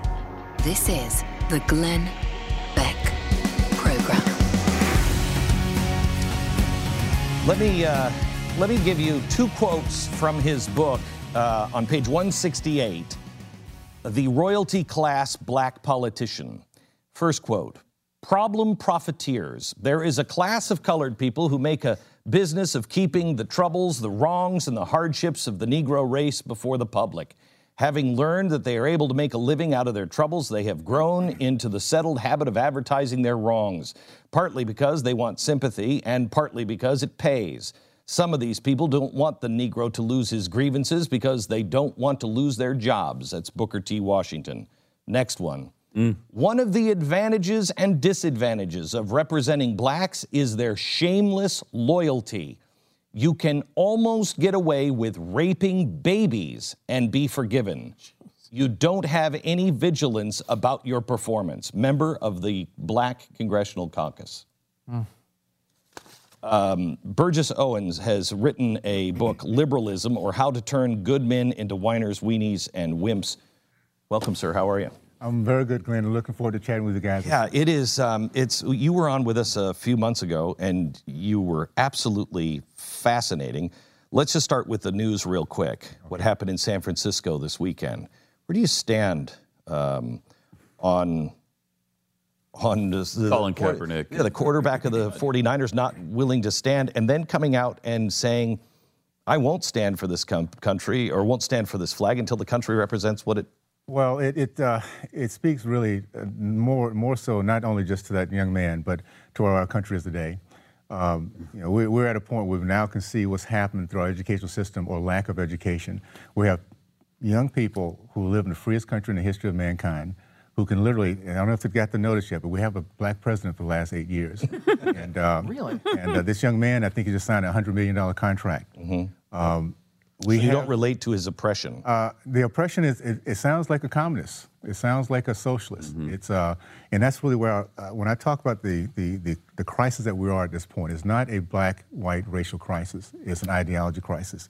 We're dealing with whether we're going to accept the idea of socialism and Marxism and atheism, or go back to the American way, Judeo-Christian values, which meritocracy is part of it.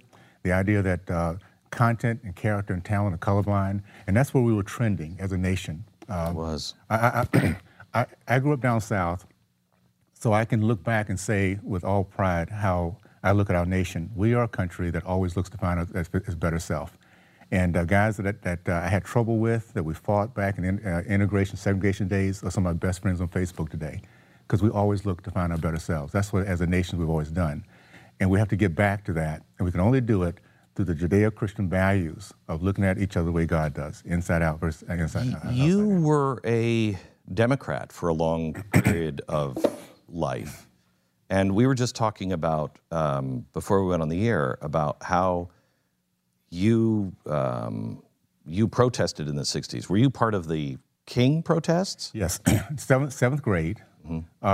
We were, I asked my dad, there was 2 or 3 of my buddies, we decided in school we were going to go out and protest, and I found out I was the only one that showed up. But aside from that, I asked my dad if I could go out and do it, and I just took for granted that he would say yes. He'd be proud of me, actually. But when he did, he asked me why. So he had me to sit down and think through and explain to him why I was going to do this. And that was the process that was going through that era. We were told to think critically, to ask questions, and to push against different thoughts. And we were doing a good job of it. As a race and as a community, we were one of the best, matter of fact. And that's one of the quiet secrets that people don't realize how successful the black race was before integration happened. That's a great step for parents to take any community now. Because, I mean, you see this all the time, especially with social media. You bring up Facebook. It's like people are constantly sharing stories about, hey, this young person is out there standing up for what they believe in. And, do they actually believe it? Why do they believe it? Why are they an activist? I mean, being an activist in and of itself isn't impressive. It's doing it for a real reason and a real cause that will better society and better people. You look at Colin Kaepernick, who knows nothing about the issue. Exactly. He doesn't know anything about what's going on. He just Most of the hears people there's who are- piles of dead bodies in the streets left by police, and that's what he's going on. Most of the people who are running Black Lives Matter, not necessarily the people in the They don't know. streets, but the people who are violent and the people who are running it have either no grasp of the facts or an intentional Disregard. obscuring and disregard for the facts because it's about communism, about Marxism and socialism. It's to go back to the young man, the quarterback. You're absolutely right. When you listen to his comments, it has no foundation of reasoning or context.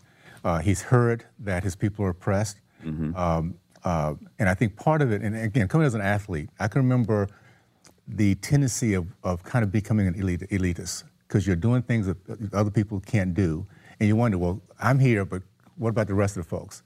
But it's not until you understand the free enterprise concept, the country that allows us, no matter who you are and what your background is to go out and dream and struggle and risk and try again, that you understand that anybody can do it. So, and to a degree, part of his problem is he's become so wealthy, so quick in the way he's done it, he has no relationship to really what it takes to make it work. How did that transformation happen for you? How did you go from Democrat and believing the first of all, line that was fed? It was interesting. I was a Democrat, but I still was brought up with conservative values. And that's what I think people have to understand. The black community had very strong conservative values. And that's Still why... pretty much do. Still do. And that's why they just don't know they do. That's why they're being attacked the way they are. That was the reason, and I'm going to segue for a second. What do you mean they're being attacked there? I'm going to segue back to the NAACP. Okay. A lot of people don't realize it was started not by blacks, but by 21 white socialist, Marxist, atheist, race-controlled Democrats. And it was a community at that time, Martin Luther King Sr., of Christians, entrepreneurs, patriot, industrial blacks that was so focused on education because we were trying to prove ourselves. And that's why the community that I grew up in, 50% of black Americans at the time I grew up were part of the middle class. We had the highest percentage of black men committed to marriage in the early 60s than any other race in our country. Right. The highest percentage of entrepreneurs in our country. So in order to change that, they used stealth. And the attack came from people who really had an agenda. A lot of people don't realize this too. The first anti-lynching law in 1918 was put together by a Republican from Missouri. The person who fought against it was the first white president of the NAACP. He was a socialist, and he thought it was unconstitutional. A lot of people don't realize that there was a reason why these people who had nothing in common with my race decided to attack my race and to change the way we were moving. And the same thing is happening today with BET. Black Entertainment Television has not been owned by blacks for 15 years. White, liberal, the Redstones, Viacom, and they pay $3 billion to have access to my community. And ever since they've done that, it's been anti-white, anti-police, anti-American, anti-family, anti-woman, liberal filth. And the reason they've done it because they know... It wasn't that way before? No, it was actually they put another company, Roberts Broadcasting, out of business who was trying to put a positive messaging in the black community. Between the regulations and the Democratic Congress, he actually went to in front of the Congress pleading for support to take away some regulations because he realized that minorities were being pushed out, and they sat back and did nothing. So you have to understand that there's a party that has a very dark heart.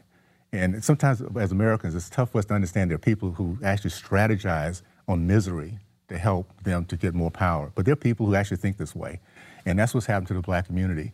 And unfortunately, you see the Black Lives Matter today, it's because of 15 years of this liberal propaganda. Well, it's also because, honestly, funding from people like George Soros. I mean, when the Tea Party came out, I remember the Tea Party was funded literally by bake sales and everything else. Nobody had $1 million. George Soros and his allies $100 million to Black Lives Matter. Yeah, and Wow. When you think about, we talk about the ideology.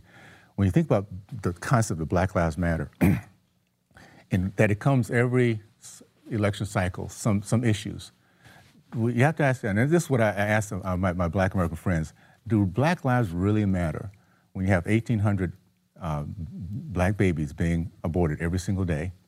We have 83% of black teen males across the country unemployed. And you have 70%. 83% of black teen males. And Chicago is 93%. You wonder why there's so much anger on the streets, so much hopelessness. And 70% of the homes now without a father. Without father. And have we heard about this over the last 8 years? You think about it. No. Has this should have been the mandate of a national mandate to get the black race back on track and to reconnect it with our past. And people don't know enough, and I'm so glad you're getting that message out, that the black family unit was the most solid ethnic unit in the country. Back for a long time. A lot of people. Are you familiar with Black Wall Street? Yes, I am. Okay. In Oklahoma. Yeah. Black Wall Street is one of the most amazing stories I've ever heard. Yeah. Here's African-American community chased out of the South. They go to Oklahoma. They build a city. It was more successful than... Millionaires everywhere. Yeah, millionaires everywhere. And it was all black. And they had, in this small town, 3 major banks. They had 2 or 3 movie theaters. I mean, it was a boom town. And majority owned their own cars when nobody had this. The Democrats and the Klan got a hold of it and burned it to the ground and killed, I think, 2,000 people. Yeah.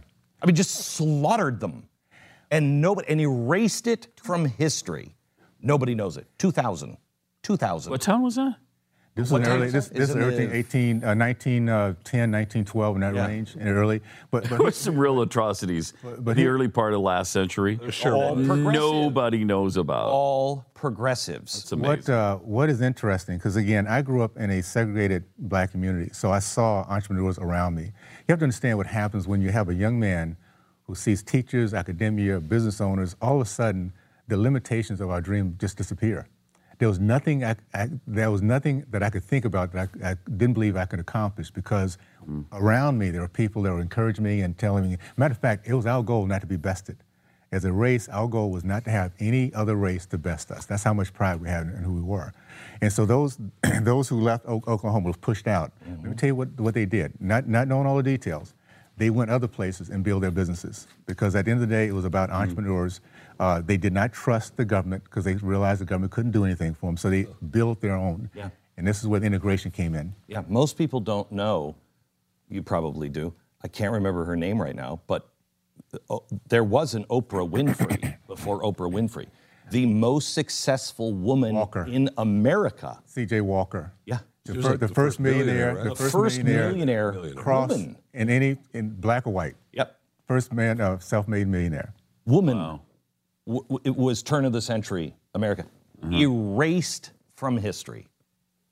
She died in 1916. That's how far back. Yeah, and see what again, to go back to what I was saying earlier, there was a time in which, because of the pride in our country, because of our Christian base, example, guys, and this is so important. I just found out a couple years ago, my great-great-great-grandfather, Silas, came to this country in the belly of a slave ship, 8 years old.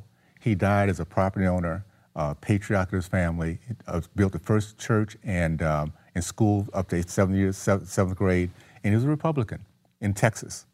That was the nature of our race, but we were looking to make sure that people respected us, and we showed how strong Americans we could be. That's why the Tuskegee Airmen. Yeah. My dad was volunteered to be a scout in the Philippines, and until his last day, the proudest thing he had ever done, and he did a lot in his lifetime, was he served in the military in World War II. So that was the nature of our race, and we can get back to it by getting the message out at the end of the day. It's great that you want to achieve and be the best that you can be, but to use that for such a negative outcome as beating the Eagles in the Super Bowl, it's really something. All right. Burgess Owens, the name of the book is Liberalism, or How to Turn Good Men into Whiners, Weenies, and Wimps. We'll come back with a little bit more. Now this, protect your home, protect your family, and what's in your wallet. The big home security companies will come and they're going to charge you an arm and a leg. They're going to give you a free system sometimes, but they're going to charge you $40, $50, $60 a month, and they're going to lock you into a long-term contract. And then they come in, they drill holes everywhere, and they give you a system that you can never get away from. Because you want to switch to another home security company, then they have to sell you their system. Not with Simply Safe. Simply Safe makes it really easy. It is completely wireless. You own the system. You designed the system. And the 24 security is only $14.95. Go there now. You're going to get free shipping on your order and a free keychain remote worth $25. We use it at my daughter's house. I helped install it. It's really, really simple. My son-in-law installed it. I sat on the couch while he installed it, but simplysafebeck.com is the place you go. Simplysafebeck.com. The Glenn Beck Program. Mercury.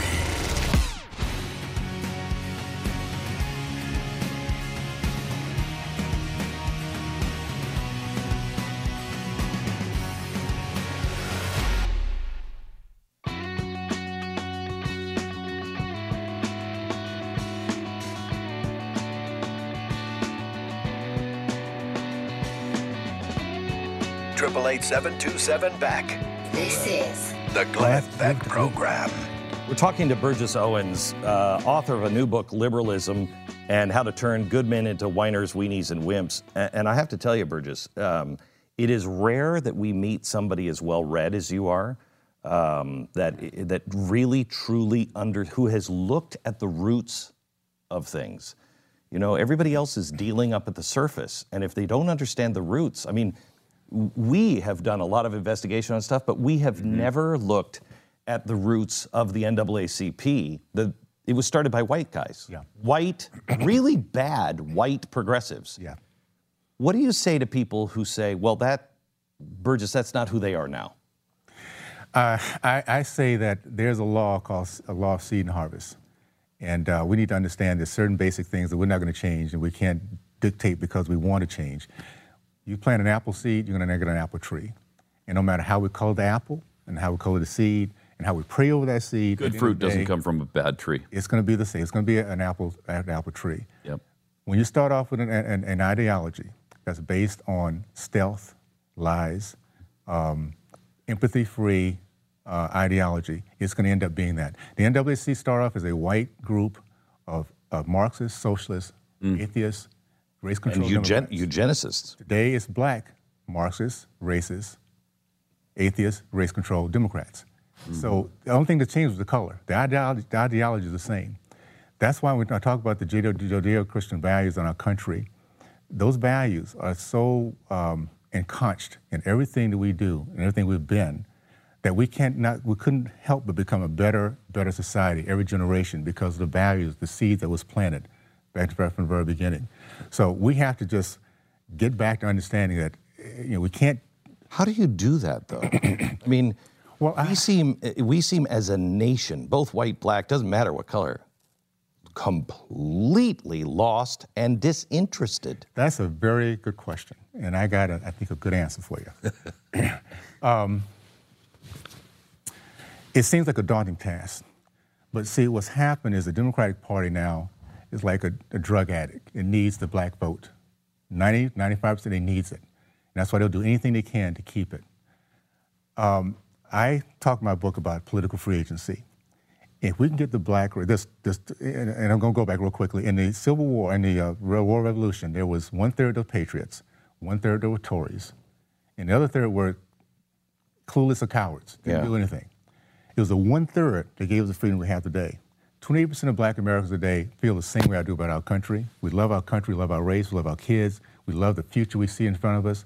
We just have to begin to think again and not be part of the groupthink.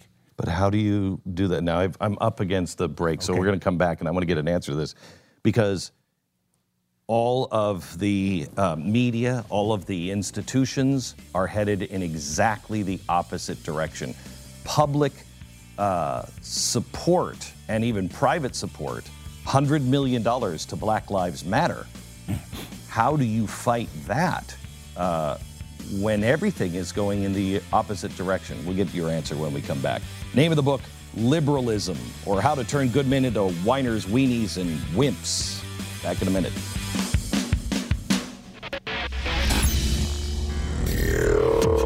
You're listening to the Glenn Beck Program. Mercury.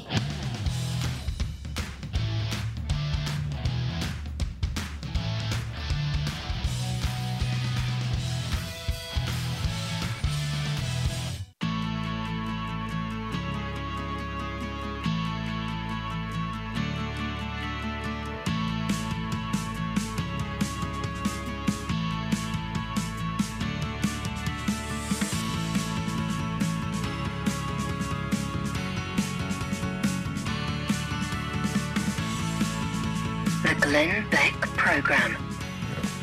Welcome to the program. Just a real quick thought here before we go back to Burgess. It was yesterday, Gene Wilder died. And there was nobody that was better on screen, at least for me, that made you feel good than Gene Wilder. I brought in Willy Wonka's Golden Ticket today. This is the one that Charlie Bucket found. And I don't know of a more joyful performer than Gene Wilder. He could play crazy, but if that was crazy, you always wanted to be around him. Oh, yeah, and he went for it in that movie. Of course, he went for that in all movies. He was fantastic, and I love that movie. That's why Johnny Depp was in such a bad position when he tried to create. So bad compared.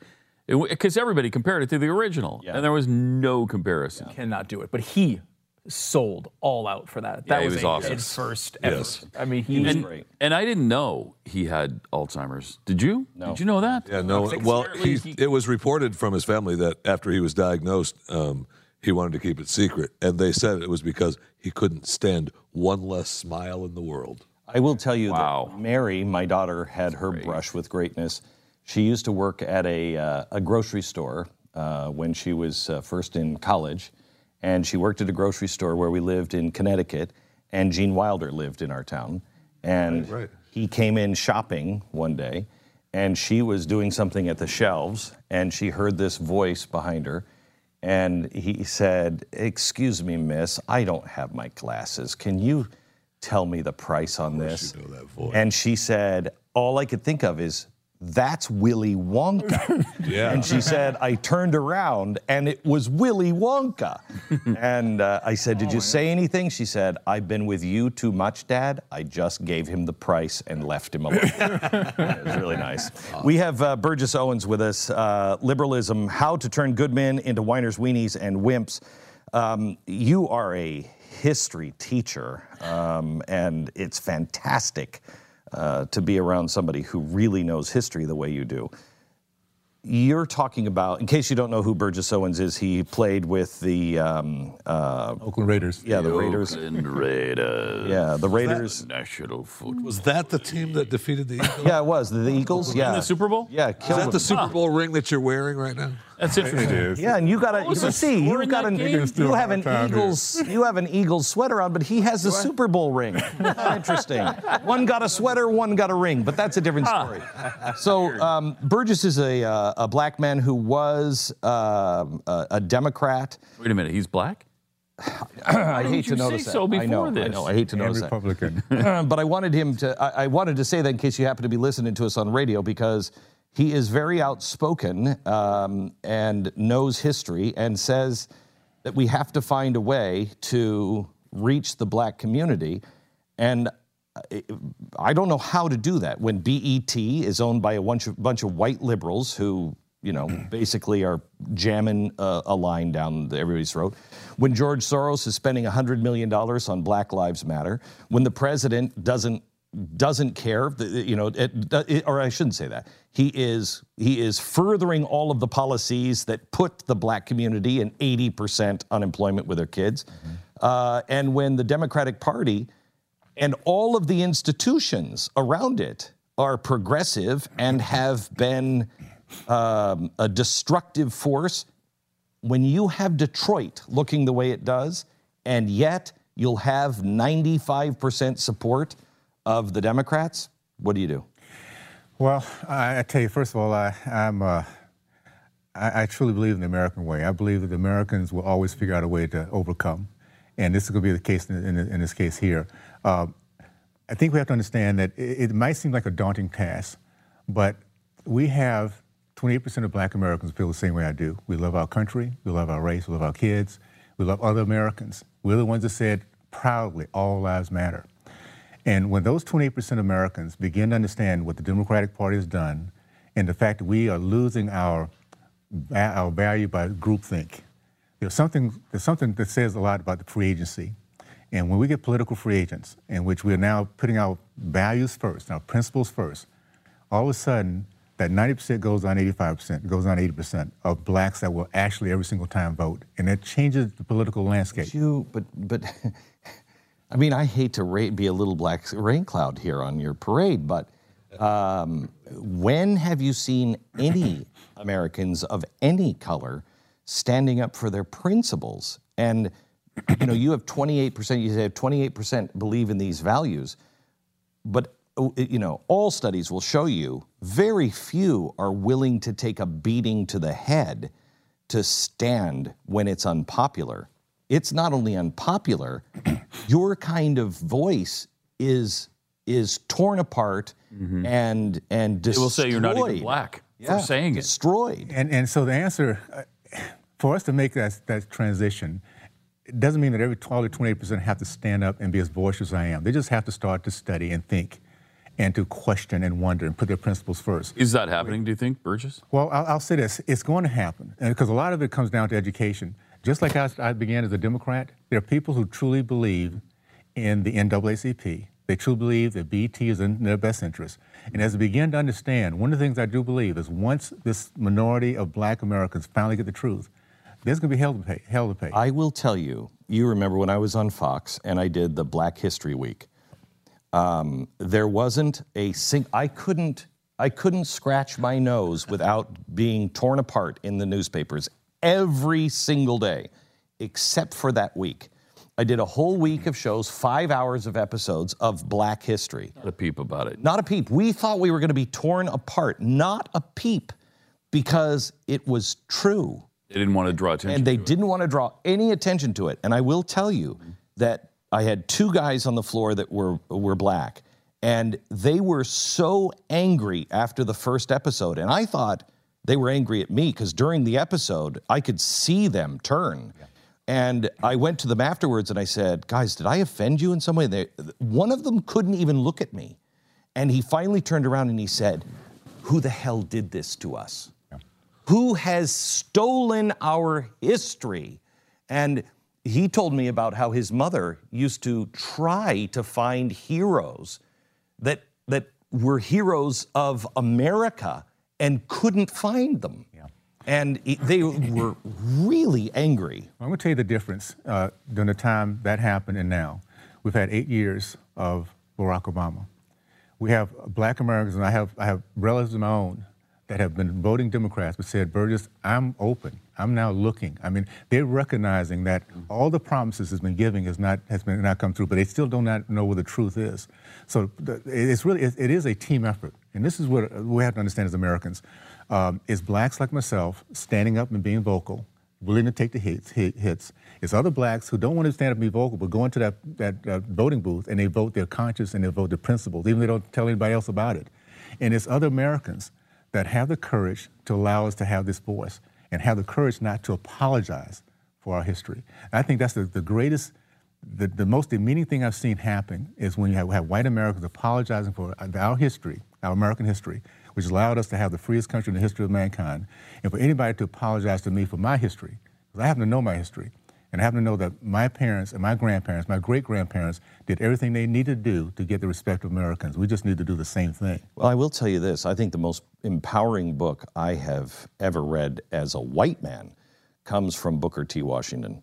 And now if you buy a brand new, I have a first edition copy and I have a brand new copy. The brand new copy comes with a preface from a Harvard or one of those guys, a professor saying, we don't know even how much of this is true about his life. They are trying to discredit him because the message in that is pull yourself up and don't listen to anyone. I understand the racist thought that goes behind that. In other words, Booker T. Washington doesn't have the capabilities or the intelligence to do what supposedly he did. Yes. And that's the subtle message here. Understand this too. The first thing the NAACP did when they came out was attack Booker T. Washington. In today's society, I remember growing up thinking Booker T. Washington was an Uncle Tom. It's because of the progressive message. Really? Because the progressive message and the twisting of the NAACP of the message that he wanted to have us be independent, strong, and not have to ask anybody for anything. Well, he's attacked in his own day, and he's been attacked ever since. And unfortunately, he passed away in 1915, so it gave them enough time to change the message and to change the perception of who he is. So they have. So he's not respected. No. And Frederick Douglass, he's still respected, isn't he? He is. But they don't. But nobody seems to know anything about him. The progressives, they don't ever talk about him. And he was a perfect example of pretty much saying what Black Lives Matter did, or is saying, until he applied himself and said, I'm going to read these things. I'm going to find out myself. And then he became a wildly patriotic American who fought by the side of Abraham Lincoln. Right. And was still, you want to talk about oppression, was still oppressed by those who were trying to say, shut up, black man. He went from an opponent to a proponent of the Constitution. Yes. Can I say this? Because I think it's kind of fitting. My concept is that because of all these things that's happened, and because we now have a race of 28% of black Americans who are frustrated, they're fed up, they still love our country, and all they need to do is be educated, and once they do, they will flip also to realize the Democratic Party has not been their friend. Wouldn't it be interesting if that small group not only pulled my community back from the abyss of socialism, pulled the country, pull our country back, and to say the least that we came in here as slaves, and we can end up being the salvation, literally, of our nation just by. I think Barack Obama could have been. I think Barack Obama will go down in history as one of the greatest missed opportunities in world history. If he were a man who actually believed some of the things that he says in his great speeches, if he actually believed the things that Martin Luther King believed, he would have united this country and propelled us to new heights unlike what the world had ever seen. Our country was ready for it. That's why black and whites were saying, this is our chance. This is the. Imagine how he could have empowered young black kids to dream and to go after their goals and not rely on the government and be the person that he became. But he doesn't believe that. But he doesn't. He doesn't believe it. For some reason, he wants to slam the door shut behind him. And that's the thing. We have to understand our enemy is not us. It's ideology. And socialism is colorblind. It's class versus, it's class over race. So you have elitist blacks and elitist whites with the same philosophy of using blacks to move forward. So you see why the NAACP has been silent with all the misery, is because at the end of the day, they get their power by tying themselves into white liberals or white progressives. So it is truly ideology we're fighting today. Are you on social media, Burgess? You must get hammered, just bludgeoned. I'm going to give you a football analogy. Okay. Football analogy, okay? And this is great, because I grew up, my parents I've watched Principal all my life. And it's like the guy who was on the sideline practicing and getting ready he wants to go in the game. He keeps pulling on the coach, let me in. And for 3 quarters, he doesn't go in. And the coach finally turns to him and says, okay, now's your chance. And that's kind of where I see this opportunity. It's I look forward to me and other people like me, this opportunity to get on the field of action and take the hits, because this is really what this is the time for us to get this done. That's great. At the end of the day, you got to be able to take those hits, though. At the end of the day, it's our country, it's our race, it's our people, and if you put that as a priority, all that other stuff doesn't matter. The name of the book, I mean, if you've been with us for the last 45 minutes, you got to get it. You got to get this book. The name of the book is Liberalism, or How to Turn Good Men into Whiners, Weenies, and Wimps by Burgess Owen. Burgess Owens, you will love the book, and we love having you. We love having you. You are a breath of fresh air. There's still time in the hour for you to give Stu that Super Bowl ring tattoo he's looking for. For those who are watching, I was an Andy Reid fan, so I'm getting a pull for these guys. Yeah, but not an Eagles fan, strangely. And now this. I just want to show you the articles. These are the articles that I've pulled in the last 2 days. Jim Rickards, there's going to be a war on gold. What he's saying here is there is the collapse of cash that is around the corner. And as soon as the government figures out that the dollar is collapsing, they're going to want to trap you, and they will stop the sale or make it very difficult to buy gold. Right now, they're making it almost impossible for you to get your cash out of the bank. He says the next step is, once it starts to collapse, is they're going to make it almost impossible to buy gold, so you should buy it now. The sinister side of cash, been talking about this for a long time. This is the getting rid of the $100 bill and trapping your cash in the bank. This one's from the Wall Street Journal over the weekend. A big move has begun. There's something fundamentally wrong with the economy.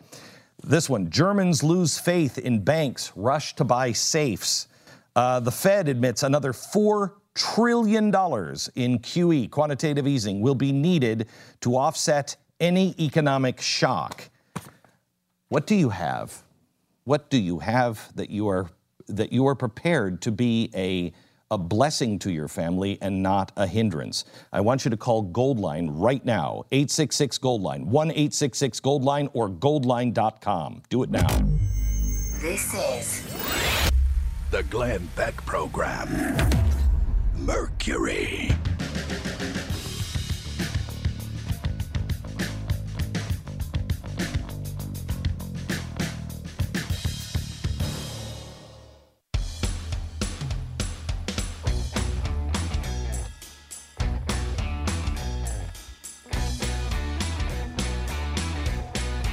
This is the Glenn Beck Program. You know, Burgess is amazing. Two things. Chicago, most violent month in 20 years in Chicago. And that's saying something for Chicago. Oh, you got to be kidding me. Yeah. Yeah. Most violent month in 20 years. I mean, what's it going to take? 10,000 deaths a month in Chicago for somebody to finally say, hey, maybe it's not the guns. Maybe there's something else going on. Data shows 93% of black homicide victims killed by other blacks. Black commit violent crimes 7 to 10 times the rate of whites. Black crime is more prevalent in the country's largest cities. 6,000 blacks killed by other blacks in 2015. Percentage of blacks arrested for crimes consistent with police reports. Black crime rates were lower in the 40s and 50s than now. This is the Glenn Beck Program. Mercury.